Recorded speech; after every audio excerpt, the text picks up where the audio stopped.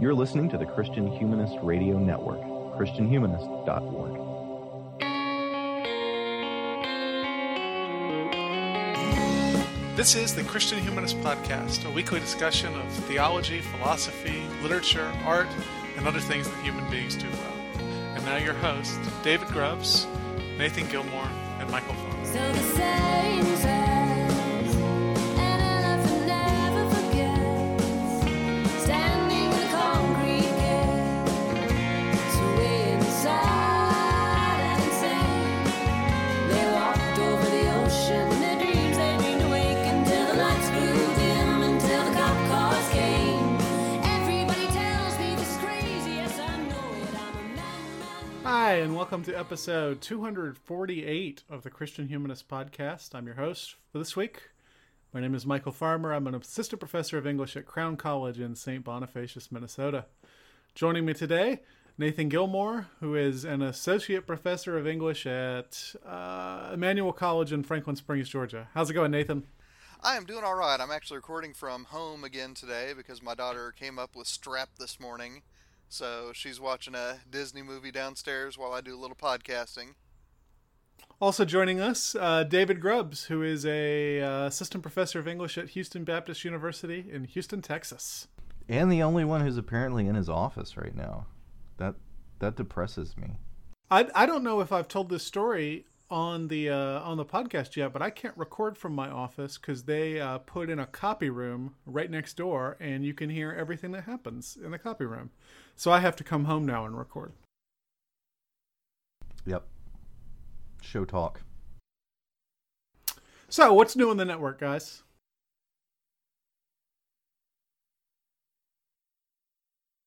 I'm trying to think when this episode's going to drop. This Thursday, the Sectarian Review is going to be Dungeon Masters and Baptist Pastors, a sort of revisiting of Dungeons & Dragons Sectarian Review style. I was on that episode. It was a lot of fun. Definitely listen to that one. That does At sound some fun. point, City of Man is going to start a series, an occasional series on country music. We've recorded the first two. Danny and I are both on that. That's cool. Who'd you record with? Coil. Man, I was really hoping it was going to be Ed. Yeah, Ed Sung doesn't seem like a fan of country music to me, but who knows? He contains multitudes. He does. I would have been really... I guess I could listen to Coil too. And you and Danny. Christian Feminist, either this week or next week, has a show on Legally Blonde. And then, of Yes. course, by the time you're hearing this, the latest episode of Before They Were Live will have dropped. We're talking about Lady and the Tramp, and we have a guest from the Christian Feminist podcast, Sarah Klooster, I think her name is now. Nay, Sarah Davis. Very cool. What's the movie again? Lady and the Tramp. Oh, yeah. Do y'all talk about the spaghetti thing? Well, yeah. And I talk about what it's like to actually watch dogs eat spaghetti, so enjoy that. Not quite as dainty as the movie would have you believe. Well, our episode this week is part 2 of a 3-part series, so if you haven't listened to the last episode, you're probably gonna want to go back and listen to it. Today we're talking about chapters 4 through 7 of James H. Cone's The God of the Oppressed, so we'll just jump right into it. Cone opens chapter 4 with a brief summary and analysis of one of the most popular books of 20th century theology, Richard Niebuhr's Christ and Culture. I am certain all of our listeners are at least vaguely familiar with that book. In it, Niebuhr lays out 5 different approaches to culture that Christians might take. Niebuhr and Cone both favor what Niebuhr calls conversionism. What is that, David? And where does Cone critique Niebuhr even though they share conversionism? So, Niebuhr's Christ and Culture sets up 5 different models, as Cone presents it, 5 different models for how you connect those two elements, those two radically different poles. Well, Christ and culture. How do you assemble them? The first is what he calls radical Christians. Another term that he uses is the sectarian, and that is the one who sets Christ in a complete opposition to culture. I believe Niebuhr's example is Tertullian. Yeah, what has Athens to do with Jerusalem? Right. That's the radical sectarian Christian Christ versus culture perspective. And this he sort of leaves by the wayside. Not really, and you could see go back and review last week's episode, and you could see why the Christ versus culture perspective is not one that Cone would find very productive for the project he's interested in. Also, the sort of opposite of that would be something that he calls cultural, the culturalist, the one who sees, and he quotes Niebuhr, Christ as a part of culture in the sense that he himself is part of the social heritage that must be transmitted and conserved. And this Christ as part of the culture perspective is one also that Cone would not think is productive at all for the project that he's engaged in. In fact, I would guess that a number of the things that he critiques in what he calls white theology, he might actually put in this category. That seems reasonable. So there are three more interesting ways of thinking about this. One that doesn't completely put them in complete irreconcilable opposition. The other in which they just sort of blend in with each other. These three median views, what Cone calls them, are the synthesists, the dualists, and the conversionists. The synthesists, and he lists Thomas Aquinas as a synthesist, relate Christ and culture in a kind of hierarchical way. And this is Cone's statement. Christ is far above culture, as contrasted to the culturalist model of Christ in culture. But at the same time, the synthesist sees Christ and culture built into a single harmonious system, in contrast with the sectarian image of Christ against culture. So Christ is greater than the culture, but they are in some ways on the same continuum, as it were. There is some kind of unity between the good that's possible in culture and the good that is in Christ. The dualist Christianity is, and again, this is Cone, dualists affirm a paradoxical relationship of Christ and culture, so that the paradoxes of Christianity, that like radical Christians, dualists view culture as godless and sick unto death, but unlike radicals, they believe that God calls Christians to obedience in culture, sustaining them in the context of the corruption. So that there's a paradoxical, seemingly contradictory element, but instead of rejecting the complementary elements, they say we hold them together. And this, Niebuhr and Cone says that Niebuhr is impressed by their existential understanding of the divine-human relationship. He does not like their tendency towards antinomianism and cultural conservatism, which makes a certain amount of sense if these two can only be held in a kind of unresolvable paradox. The question, ought our culture to change, seems a very difficult project to get off the ground. So the fifth attitude, the fifth version, conversionist Christianity, defines Christ as the transformer of culture, and so it is positive and hopeful towards culture. The conversionist in particular is one who sort of takes seriously the goodness that is in creation, so that the gospel promises not the exchange of a good world for an evil world, but the redemption of a world that was created good, and that includes humans and human culture. So the conversionist is also one who is not just interested in kind of theological concepts and how they inform our stances towards present realities, but seeing present reality as part of a narrative of God's work in history. Not just sort of hunker down until the eschaton, but instead act in ways within history. So it strikes me, David, as a fairly Calvinist way of looking at things.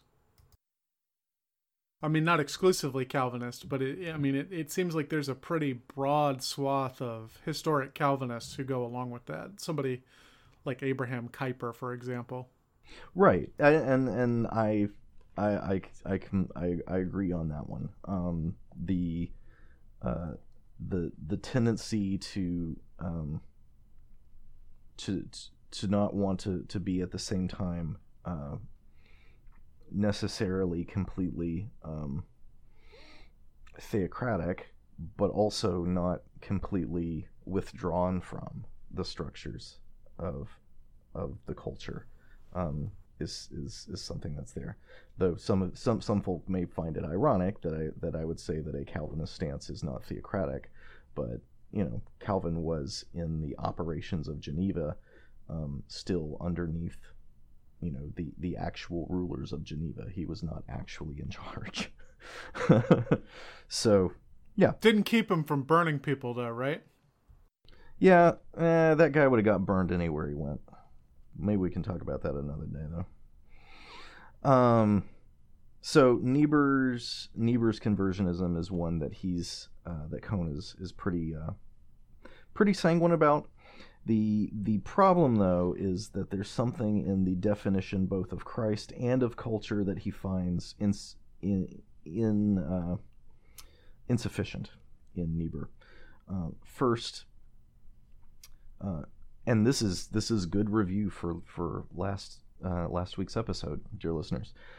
His definition of Christ necessarily includes, and not only includes, but makes primary Christ's identity as the Redeemer and Rescuer of those who are oppressed from their oppressors.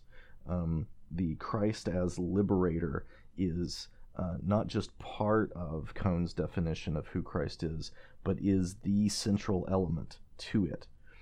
And so he says of Niebuhr that Niebuhr is right in stressing the dialectical relations of love, hope, obedience, faith, and humility, as these virtues are particularized in Jesus' person, but he does not go far enough. Indeed, it can be said that what Niebuhr says about Christ is incorrect, not so much in terms of what he says, but in terms of what he fails to say. And because Cohn's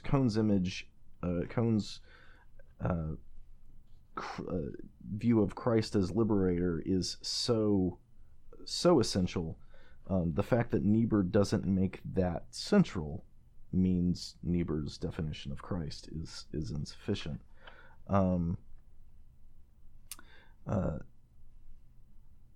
Then, in terms of Niebuhr's definition of culture, he quotes him that culture includes the human activities of language, habits, ideas, beliefs, customs, social organization, inherited artifacts, technical processes, and values. But what he does not include are those relationships of power that enable oppression and create the oppressed. The particularity of human existence is important when one begins to speak of Christ's relationship to culture, or relation to culture, says Cohn, and then for Christ's relation to culture is not defined in cultural generalities, but in terms of the concreteness of human pain and suffering. The presence of oppression in a culture of oppressors and the oppressed is the absolute starting point for Cohn, and the fact that Niebuhr has not made that aspect of culture central to its definition means that both the Christ that he's bringing into relationship to this culture and the culture itself, he thinks are both insufficiently centered in their definition on the things that Cohn sees as so utterly essential that to not just leave them out, but to make them less than central is to compromise the whole definition. So what could augment this discussion? Well, to go back to last week's conversation, David, I think that what you're seeing in his critique of Niebuhr, I mean, we can bring back to those biblical priorities we were kind of touching on, right?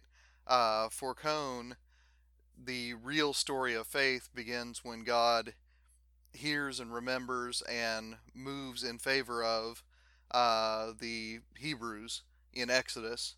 I think his critique of Niebuhr is that, Niebuhr treats Genesis not as a prequel of sorts that you put in there so you can understand Exodus, but treats it as more primary, right? Where there is a sort of cosmic order first and then you get to the particulars. For Cone, you dive right into the particulars and then, if you have some time to spare later, you pick up the big cosmic picture. Right. And that was something that, well, at least I'm not entirely satisfied yet with. I know that I understand the reasons for jumping straight in with Exodus and giving Exodus priority, but given that that's a move that's based on a reconstruction of the history of a text and not the text presentation of itself, so to speak, that's a move that I think needs a little more defense than it gets in this book. That's fair enough. The rest of chapter 4 hinges on a word common among Marxism-influenced philosophies and theologies. The word is ideology. What does Cone mean when he calls something ideology instead of theology, and what do you think of that distinction, Nathan? Well, first of all, in Marxist discourse more broadly, ideology, and I'm probably going to say ideology just because that's how I learned how to say it, refers to the generation of ideas and concepts and philosophies and so on and so forth, as opposed to the production of material things, the industrial and the agricultural and so on and so forth. For Marx, ideology, the way that he renders history, comes along so that a form of society can live at peace with itself. And so, he points to a feudal ideology as a sort of theology of hierarchy. God wants there to be kings, and he wants the peasants to, pay the proper honor to the king, and he wants the king to act in ways that are for the good of the kingdom, and so on and so forth. Then when you shift into a more capitalist economic arrangement, the ideology becomes something resembling liberalism, where there are universal rights and where there are democratic elections and so on and so forth. And again, the function of the ideology is to help people live at peace with the contradictions inherent in the system. So within capitalism, there is a great increase of wealth because capitalism has a great power to increase the production of wealth. And yet the wealth, or the labor, I should say, of those who actually produce the wealth is exploited so that those who control the means of production actually end up with the wealth. Well, Cone picks up that notion that it's an idea structure that justifies, and he calls it a deformed thought, first of all, and he describes it as a reasoning that has a partisan interest at heart rather than a universal interest at heart. And so, for him, what keeps a theology from becoming ideology is that it has a starting point with the oppressed, first of all, that it has an end goal as the liberation of the oppressed, and that it is constantly re-examining itself so that it doesn't become a justification for oppression in the wake of a revolution. So, I mean, one of the things that he insists on in here is that listening to others, including listening to the tradition, is one mode of keeping theology from becoming ideology. He also distinguishes between particular and total ideology. He says that even a liberation centered theology can become ideological in a certain part, again, when it loses sight of the fact that it is acting in partisan interest rather than in the general interest.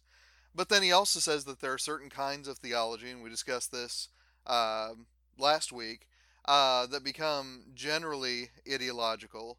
And the reason for that is that, they begin with priorities and concerns and drives that are inherently alien to the revelation of God in its own terms, and instead impose, something like an imperial ideology or a bourgeois ideology or something like that on the text, pulling the parts of the text that support imperialism or capitalism or whatever else, and pretending that those things are in fact the core of what's going on. To oppose ideology, in other words, is to deal with the foregone central facts of the revelation of God, namely that God has in fact chosen the oppressed.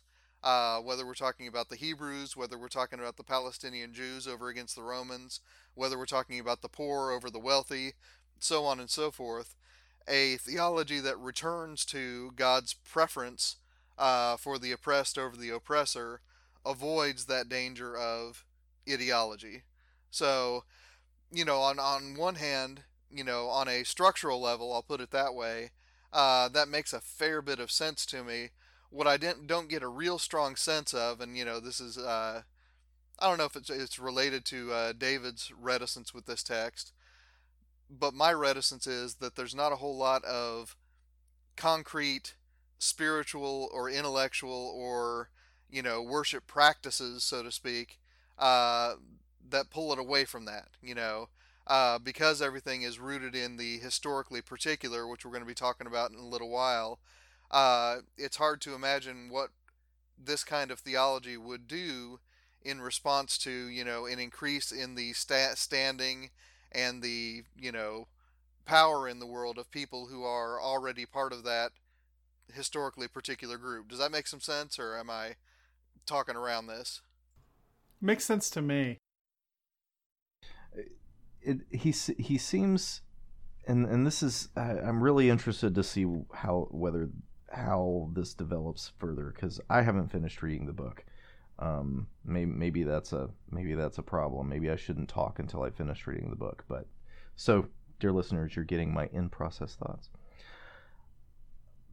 But it's really interesting because he seems to define blackness itself through the experience of oppression.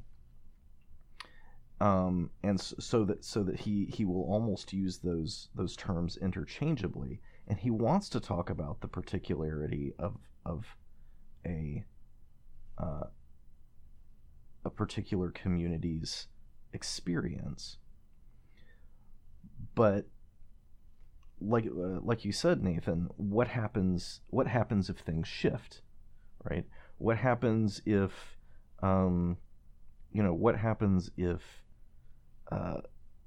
Scottish peasants who were living, basically a subsistence lifestyle in the Hebrides get evicted because of enclosure during the late 18th century, and wearing nothing but rags immigrate over to the United States, settle in the Appalachians, and a few generations later, their descendants are high on the hog, or not. Right, or to shift to a more biblical example, what if you get a band of liberated slaves who a few generations later become a Solomonic Empire? Yes. Yes, exactly. I will say this. In the Western world in the last 200, 300 years at least, oppressed people groups have tended to be seen as non-white. So rather infamously, the Irish were not considered white in the early 20th century. The Italians weren't considered white in the middle of the 20th century. So in some ways, I think he's right to use black as a stand-in for the oppressed, provided he doesn't universalize it too much. You know what I mean? Right. And like it's a fair universalization. Mm-hmm. It's a fair universalization right now, even though it wouldn't have been a fair universalization when you were talking about ancient Hebrews or, as David notes, Scots immigrants. Right. And I guess you could always write another book too. Well, I'm just interested to see what happens to the arguments for the rootedness and particularity when the particularity of the community shifts. Does that identity as the oppressed who are God's people for whom he advocates, does that then transition over to another group of people who are oppressed for a different reason, and now their particularity is what matters? Well, I mean, to pull on Tony Campolo, one of those guys who wouldn't have been white at some point, he famously uh, started up a ministry where, he helped urban communities start, small businesses, in places where the large corporations had abandoned the community. And, someone from the Acton Institute, listeners, if you don't know the Acton Institute, they're a very pro-capitalist theological think tank. Someone posed a question to him in an exchange, well, Tony, what if one of these companies that starts in, the south side of Chicago gets to be as big as Walmart? And Tony Campello said, well, then I'll oppose them. Alrighty then. Seems fair. In Chapter 5, Cone talks about the way African Americans and other oppressed groups see Jesus and his relationship to the Bible. It reminded me a little bit of discussions that you and Nathan have had on this podcast over the years, David. So I would like to ask you to respond to what he says here in Chapter 5 and see if Cone can bring the two of you a little bit closer together. What exactly is the relationship between Jesus, the congregation, and the New Testament? Well, one of the things that I found really interesting about his treatment of the role of Jesus in Black theology is the way that he treats the worshiping community of Black Christians as represented in their church worship, as readers of the New Testament's witness to Jesus. So he will very frequently have song lyrics that will be quoted that are bearing witness to who Jesus is and how we should respond to him, what Jesus' role is in the life of the one who is in the voice of the song, right? So it's not that this Jesus is wholly subjective, right? Because they are still treating the gospel narratives as the sort of the source material. They are reading the Jesus of the gospel, but it is the way that they, moving from the Jesus of the Gospels, construct a relationship to him. It's the ways that they construct not when I say imagined, I mean not that it's imaginary, right? But it's a relationship that is not confirmed by constant physical space, connections between physical people, but the relationship that they have in the ways that they speak of Jesus. That is I think incredibly interesting. It reminds me of a book that I read a few years ago. Did a profiles interview with an English theologian named Chris Tilling, who talks about the Christ relation in especially Paul's epistles, and the ways that Paul talks about how we relate to the risen, ascended Christ, that the ways that that we continue to be in relationship to him, and Cone's use of worship, especially the worship in song, as a theology source, reminded me of that, and all of the different ways that our song prepare within the culture of the Black church, all the different ways that their worship prepares them to think of and relate to Christ to them, practically and ordinarily. As a way of bridging the gap between the sort of the application to their immediate context and the reading of the New Testament text itself, I thought that was a really cool move to show how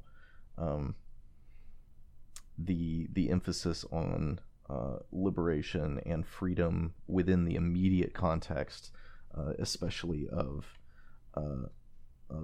Black Christians who were slaves or in the generations shortly after emancipation, the focus on how they applied, how they saw Christ as relating to them in the particularity of their situation.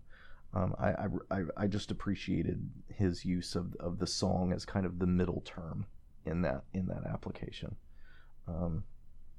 and I appreciated really the dignity that he gave to those songs, not just as kind of cultural or artistic expressions, but as actual theology doing. Yeah, I agree. I think that's one of the strongest and most interesting parts of this book, in fact. Yeah. And that's all I really have to say about that, except that I appreciated his attention to the difference that worship makes in bridging the gap between our theology and our application. That is something that I think could be given more attention to in other communities as well, and I think it strengthens his case for how some of the particularities of his formulation of Black theology, I think, make a stronger kind of sense when you see them growing up out of a community that worships like this. Well, and one thing that's interesting is the people who talk about worship forming a bridge between, I forget how you just put it, theology and practice, they tend to be the sort who think of worship in a rather intellectualized way. And one thing that's interesting about his treatment is that the worship he presents from the Black church is not intellectualized. It's very personalized. It's very experiential. So he's suggesting that it bridge that gap, but it do so in a different way than, say, James K.A. Smith. Right. It needn't be a high churchy liturgy for worship to be soul formative. And also, as both of you have noted, I mean, it is individualistic in a way that, if I didn't know this was a Black theologian writing from Union Seminary, I'd be tempted to call it an evangelical piety, which makes a fair bit of sense in this context because these are people whose history has told them over and over and over again, you are property, you are a menace, you are something other than on the level with the white citizens of this continent you dwell on. And so it becomes, supremely important in Cone's theology that, in this, what to me looks like, very individualistic piety, there is an affirmation for every human being who is present at the, worship event, that, you individually are affirmed as supremely important. And, that is a counterforce, I think, to so many of the demonic forces of the culture that, people in that context are confronting. Well, and and he mentions this periodically, the ways that that the Christianity of the white culture in which the slaves are owned, the Christianity of the owners, how that comes to them and what those purposes are. But for a pretty significant chunk, it is a Methodist or a Baptistic, not exclusively. I mean, the South is not exclusively, they aren't all Baptists, they aren't all Methodists, they aren't all Presbyterians, but there is a strong Methodist DNA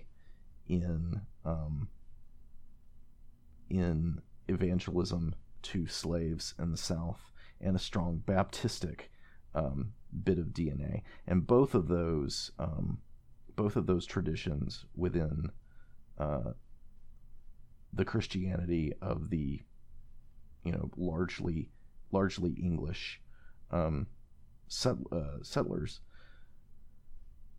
The elements that you're identifying as evangelical piety, Nathan, I mean, those elements are there in Methodism. They are there in the Baptist tradition, and so those tools are there for these evangelized, not free African slaves to pick up that tool and recognize the way in which an evangelical piety presumes on the individual dignity of the one who practices it. Mm-hmm, mm-hmm. And yeah, and you're right, David, to note those historical antecedents to evangelicalism. I was talking about it like it sprang full-fledged from the head of Billy Graham. Right. But I mean, my point being, regardless of what the intentions might have been had with those who were evangelizing this first generation of Christian African slaves, whatever their intentions might have been, whether for good or for ill, to kind of give them religion so they'll be peaceful, whatever those intentions were, the Christianity with which they were evangelized contained within it tools for them to think outside of their status in ways that I think are part of Cone's idea of liberty.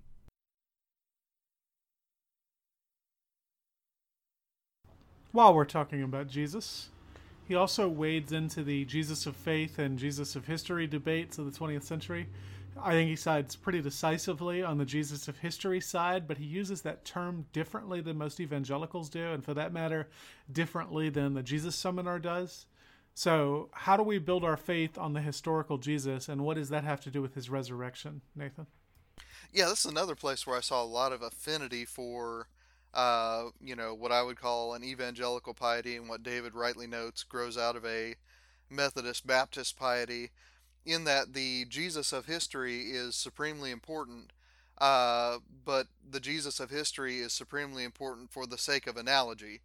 So in other words, you don't get what sometimes you hear from, the college sophomore who's just taken the intro to religion class. Well, that didn't actually happen. That didn't actually happen. That didn't actually happen. But instead, you get a strong emphasis on the Jewishness of Jesus.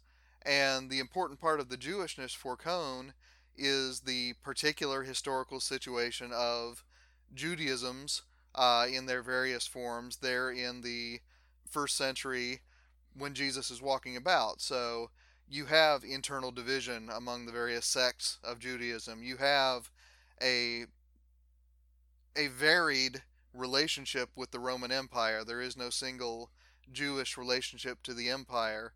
You have relationships with the intellectual life of the Eastern Mediterranean, and I mean one of the things that made me grit my teeth as I was rereading this, prepping for the show, is that he uses that pernicious phrase, quote, "the Greek view."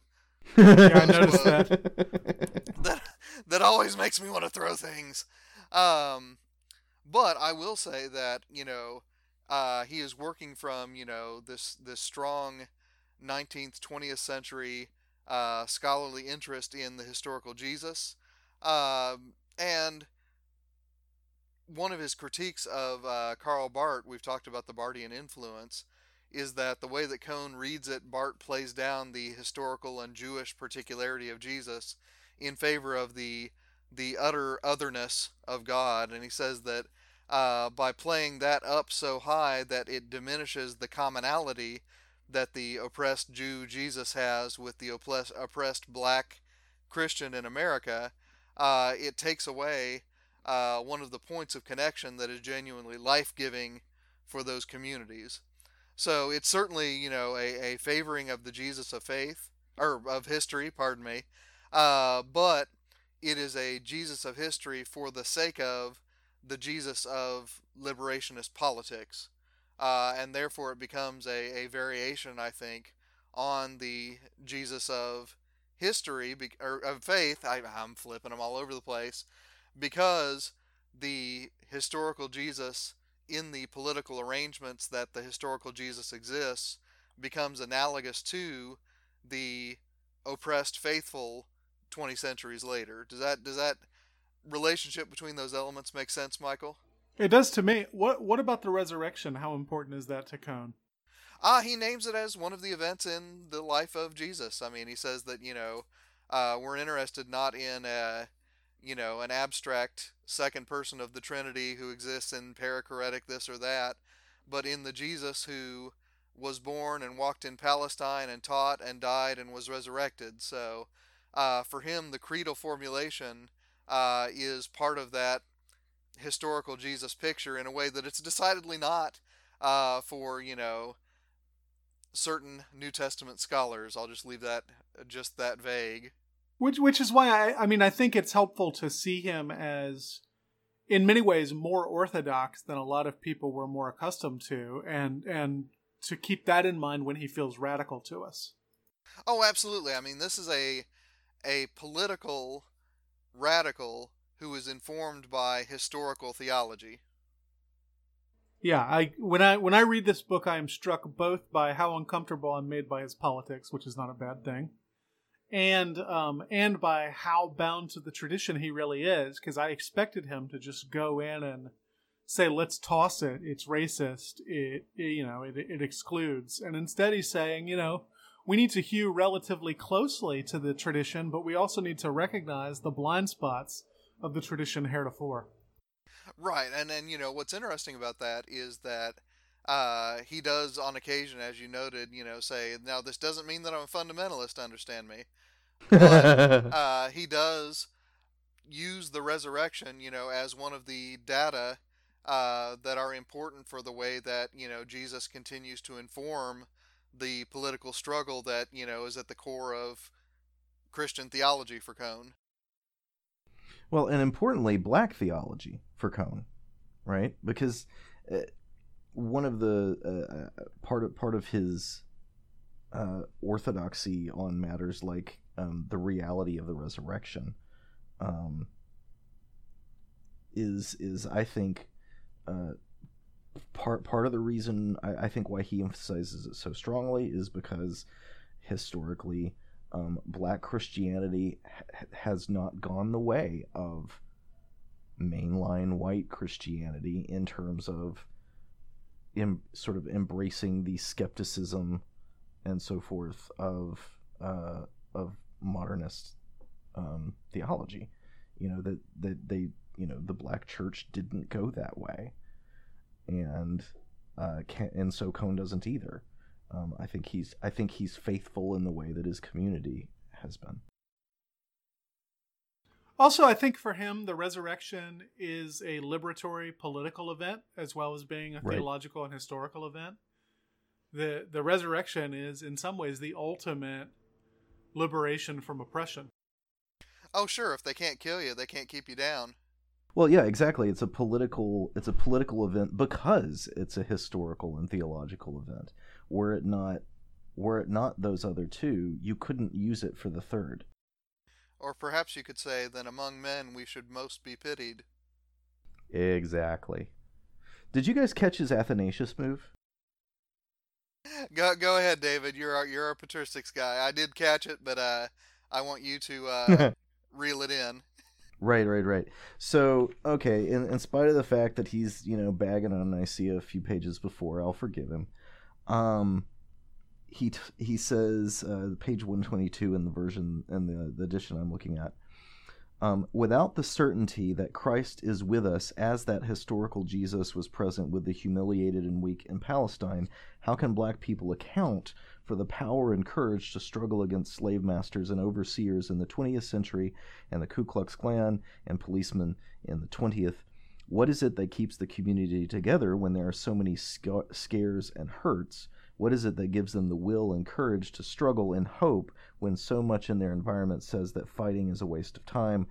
I think that the only reasonable and objective explanation is to say that The people are right when they proclaim the presence of a divine power wholly different from themselves, which is almost exactly like Athanasius's argument on the incarnation of the Word, in which he says, do you know how I know that the resurrection is real and that Christ is Lord?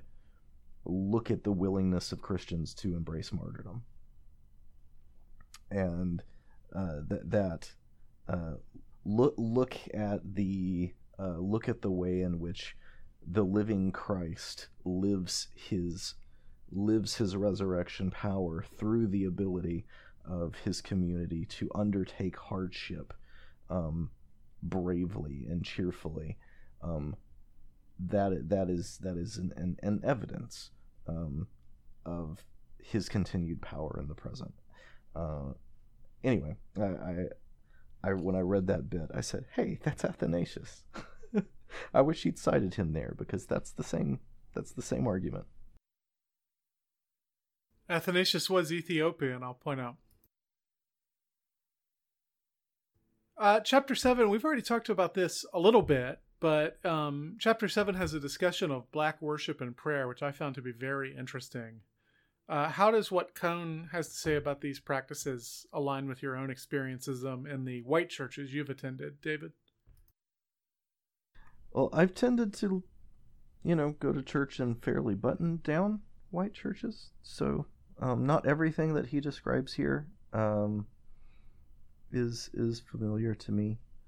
In particular, his description of the I thought this was funny. On page 123, at the Macedonia AME Church, Sister Ora Wallace would line a familiar hymn, investing a depth of passion and meaning far greater than Isaac Watts ever intended. O God, our help in ages past, our hope for years to come, our shelter from the stormy blast, and our eternal home. And when I read those lines, what I hear is an organ and a very sort of metrically regular congregation singing along with it the proper harmonies within the hymn book. But apparently that is not what James Cone hears in his head at this point. And I remember as a child being particularly wigged out by people singing special music. Yeah, I always hated special music. Singing to some sort of vocal track. Yeah. The singing his eyes on a sparrow. Right. But one of the things that bothered me is the way in which it always felt to me like showing off. I that's completely unfair. I recognize that, especially now, as how utterly unfair that was. But for me, singing in church was this thing that everyone did in unison, and the individual doing their own thing with the song always struck me as showy and not appropriate. But the assertion of the individual's liberty in song is actually an important thing for Cone. It's not just that the lyrics are exploring the identity that the singer finds in Christ, but even the ways of singing are dramatizing that relation that the lyrics describe. One of the things that he gets into in particular is the emphasis in the black church community that he describes is songs that focus on heaven and the future restoration, the future vindication of the oppressed by the Judge of the universe. And those are, one could argue, and it has sometimes been argued that the emphasis on heaven is kind of a pie in the sky by and by, that just it's part of the opium of the masses that keeps the people placid so that they don't do anything. Right. That's a constant refrain in the autobiography of Malcolm X. Right, exactly, and I think Cone is taking that on directly. But he says the visions of Christ's future that break into their slave existence. Here he's talking specifically about the spirituals that talk about heaven.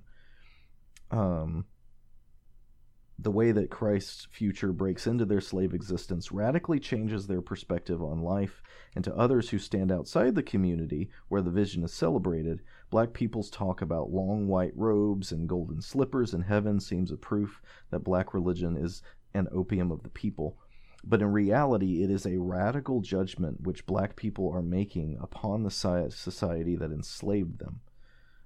Black religion, therefore, becomes a revolutionary alternative to white religion. Jesus Christ becomes the one who stands at the center of their view of reality, enabling slaves to look beyond the present to the future, the time when black suffering will be ended. The future reality of Jesus means that what is contradicts what ought to be.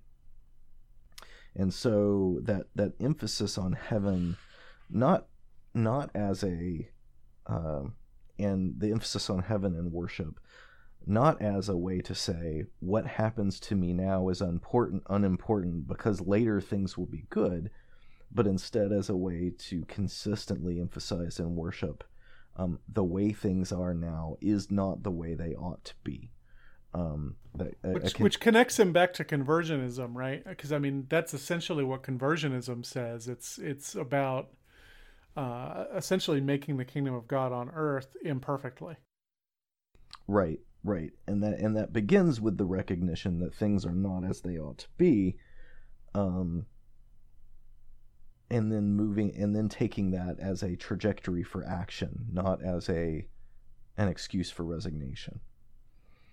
So that I found interesting as well. That what does the worship look like from the outside? It might look like resignation and a kind of consolation in set off in the hereafter, but in fact it is like in a lot of ways like Isaiah in chapter 3, chapter 4, where I think it's around in there, where he's talking about in that day, like this last day, God's ultimate judgment. But then he transitions right into the present day. And that is why you now, person who is a champion at drinking games and oppressing the poor, God is coming for you. So that sort of the worship centered on the eschaton doesn't exclude critique of the present. It is actually the canon rule by which we make those claims about the present. Anything to add to that, Nathan? Yeah, I mean, I think David's hitting it right on the head, and again, this is where my own seminary education and really my reading in the 16 years now since seminary, have pointed. I hadn't read a whole lot of the original text, so to speak, of liberation theology, but I get them sort of filtered through Walter Brueggemann, for whom, just as David just now said, the promises of an eschatological age to come are important, yes, because they offer comfort to those who die for the sake of righteousness, as in Daniel 12, but also because they give us a vision for evaluating, right, what the difference is between good change and bad change, right? So in a weird way, the more apocalyptic theology gets, the more Platonic it gets, because you have a standard or a measure or a canon, as David said, that by definition lies in the conceptual realm because it's not realized in the world that we inhabit in a material sense, but nonetheless gives shape to our material reality in that we now have the capacity to strive towards it. When Zion turns out to when Zion is treated as a republic. Yeah, precisely, or a city on a hill, if you will. Exactly. As we might expect, a lot of his analysis hinges on the notion of liberation. He's so closely associated with liberation theology. But freedom is one of those terms with 1,000 different meanings. So, Nathan, when Cone talks about Christian liberation, what is he talking about?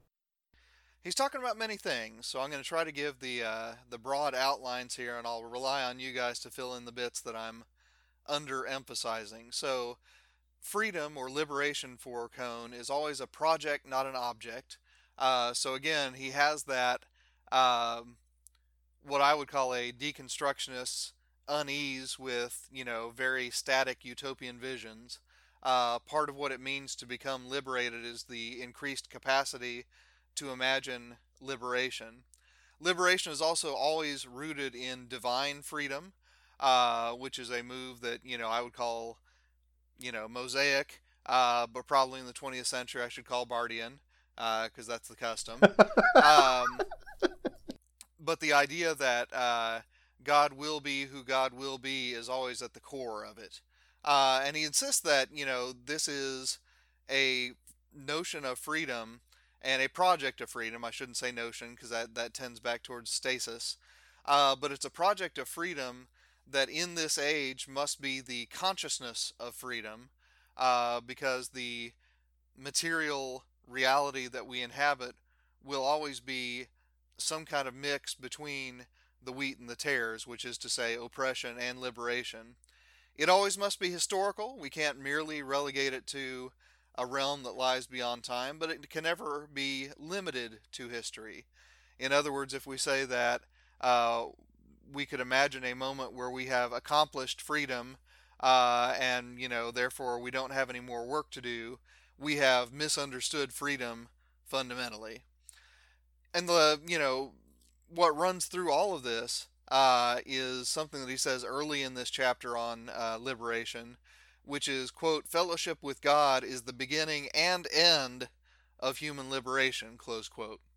So once again, our conversation last time, for Cone's project, liberation, yes, must always be political, and it must always be political for those Abraham Kuyper reasons that Michael was alluding to earlier, right? The political is one of those, square inches of reality at which God points and says, mine. Now, I don't know what James Cone would think of my putting him in league with Abraham Kuyper, but, here I am. Listeners, you can, be the defenders of Kuyper or the defenders of Cone when you write in angrily at us.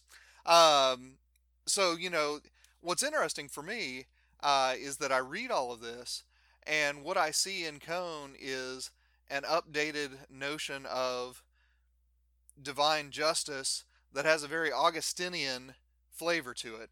Whatever liberation is, it has to extend to the existential, it has to extend to the eschatological, it has to extend to the political, it has to extend to the familial, it has to extend to every possible facet of reality precisely because God is God, and it has to look like Jesus, the liberator of the oppressed, because Jesus is God.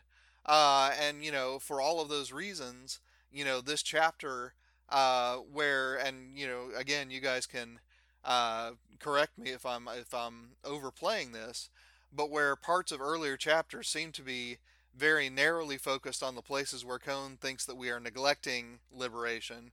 In this one, I feel like he zooms out and says, these parts that I've been spending the first 3 chapters on are in fact part of this cosmic vision, right? And I'll make my last dumb preacher joke here, and then I'll turn it over to you guys. Really, this chapter for me is Cone saying, among other things, seek first the kingdom of heaven and his justice, and all this other stuff will get added unto you. Yeah. The further I get into this book, the more I think that he would not say there's any kind of distinction between the political and the theological, which is not the same thing as saying that theology has to be political. It's saying essentially that there are 2 names for the same thing, and they're a much wholer cloth than perhaps white theologians are accustomed to thinking they are. Right. Theologians who are not oppressed. Yeah, yeah. So, I mean, theology is always more than political, but it can never be less than political. That's a nice way to put it. Well, on the way out, as I read through these chapters, in my mind I began to position Cone in a line of intellectuals running from Reinhold Niebuhr through Cornel West and Barack Obama, which I guess is a way of saying that I read Cone as a Christian pragmatist. David, do you think that's a helpful way of thinking of him? I think that sounds right. You talked last week about him being Lutherish, if I remember right. That was me. Okay, Nathan. Anyway, And I'll just repeat what I said. I didn't say that he's identical. I said he makes me uneasy in the way that Luther makes me uneasy. right. I believe right. I called both of them practical radicals, which may be what you're thinking of. That they both have a radicalism that's built on concern for lived human experience and the oppressed. Right, and I think also that direction was that question was directed at you, Michael, if I remember rightly. It was, yeah. Yeah. But Nathan brought it up, and I tried to answer it. Yes. So, to clear this up for yourself, dear listener, go listen. His instinct to make a summa a practical thing, I think is something that makes this label make sense. That he makes such a central matter of concern that not just to omit it, but to set it off center or to set it in the periphery of Christianity as sort of one of the entailments of the gospel. To do that for him is heretical, and so pragmatists, not just in the sense that, you know, pragmatists are often seen as that term will often be used to mean someone who's not as fiery, shall we say, in their pursuit of a goal, right? Someone who's A compromiser. Yeah, someone who understands the down to earth realities, and you got to kind of get in the trenches and you know, kind of do what you can with what you got. All right, he's not a pragmatist in that sense, I wouldn't say, but he is a pragmatist in the sense that what he's concerned with is praxis, what he regards as orthopraxis, and he will declare something as heresy that is not just failing to act on practically in the ways that he sees as appropriate, but even making optional or secondary those forms of practice. In some ways, this is an analogy, so, you know, I guess maybe someone's going to get mad at me. Anyway, whatever. In some ways, his emphasis, making that matter of practice, of practical interest, so central, reminds me of the way Catholics talk about the Eucharist in comparison to Protestants, as making that practical liturgical act so utterly central to their self-conception of themselves as Christians, that you know, I go to a church where we have communion like once a quarter. You know, it's not the piety of the discipline of the table or of the sacrament of the table is not, you know, is not the most frequent thing for me, but for a Catholic, it's so utterly central in the Catholic writers that I've read, the thinkers that I've engaged with. It's so utterly central to them that to think that you could do the way it's done in my church is it would be unsettling, would be offensive. Anyway, I feel like James Cone's practical concerns for liberation and oppression are kind of, he feels about them that way. And he's also a pragmatist in that he is suspicious of the deployment of ideals in order to suppress political enemies. Yeah. And he gets into this more, even more, I should say, in the final chapters of the book that we'll talk about with David next week. But he has very little patience for people who hold the oppressed people to very absolute standards of, behavioral limits, when, the world as they encounter it doesn't really allow them to embrace those kinds of behavioral limits without self-destructing. And so, I definitely see Reinhold Niebuhr in that, right? I mean, Niebuhr famously decried the pacifists of the, early and mid 20th century because they were not taking the world as it confronts us seriously enough. And, certainly that thread runs straight through, to Barack Obama.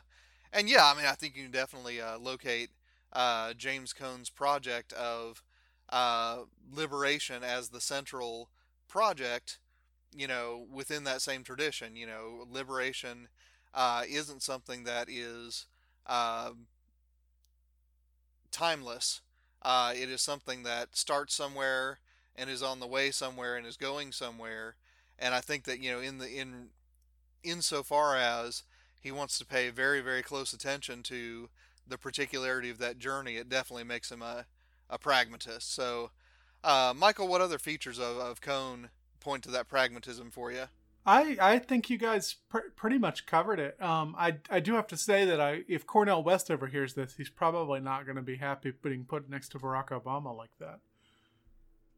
Yeah, but he'll still call us his brothers, and that's awesome. All right, he'd probably laugh about it.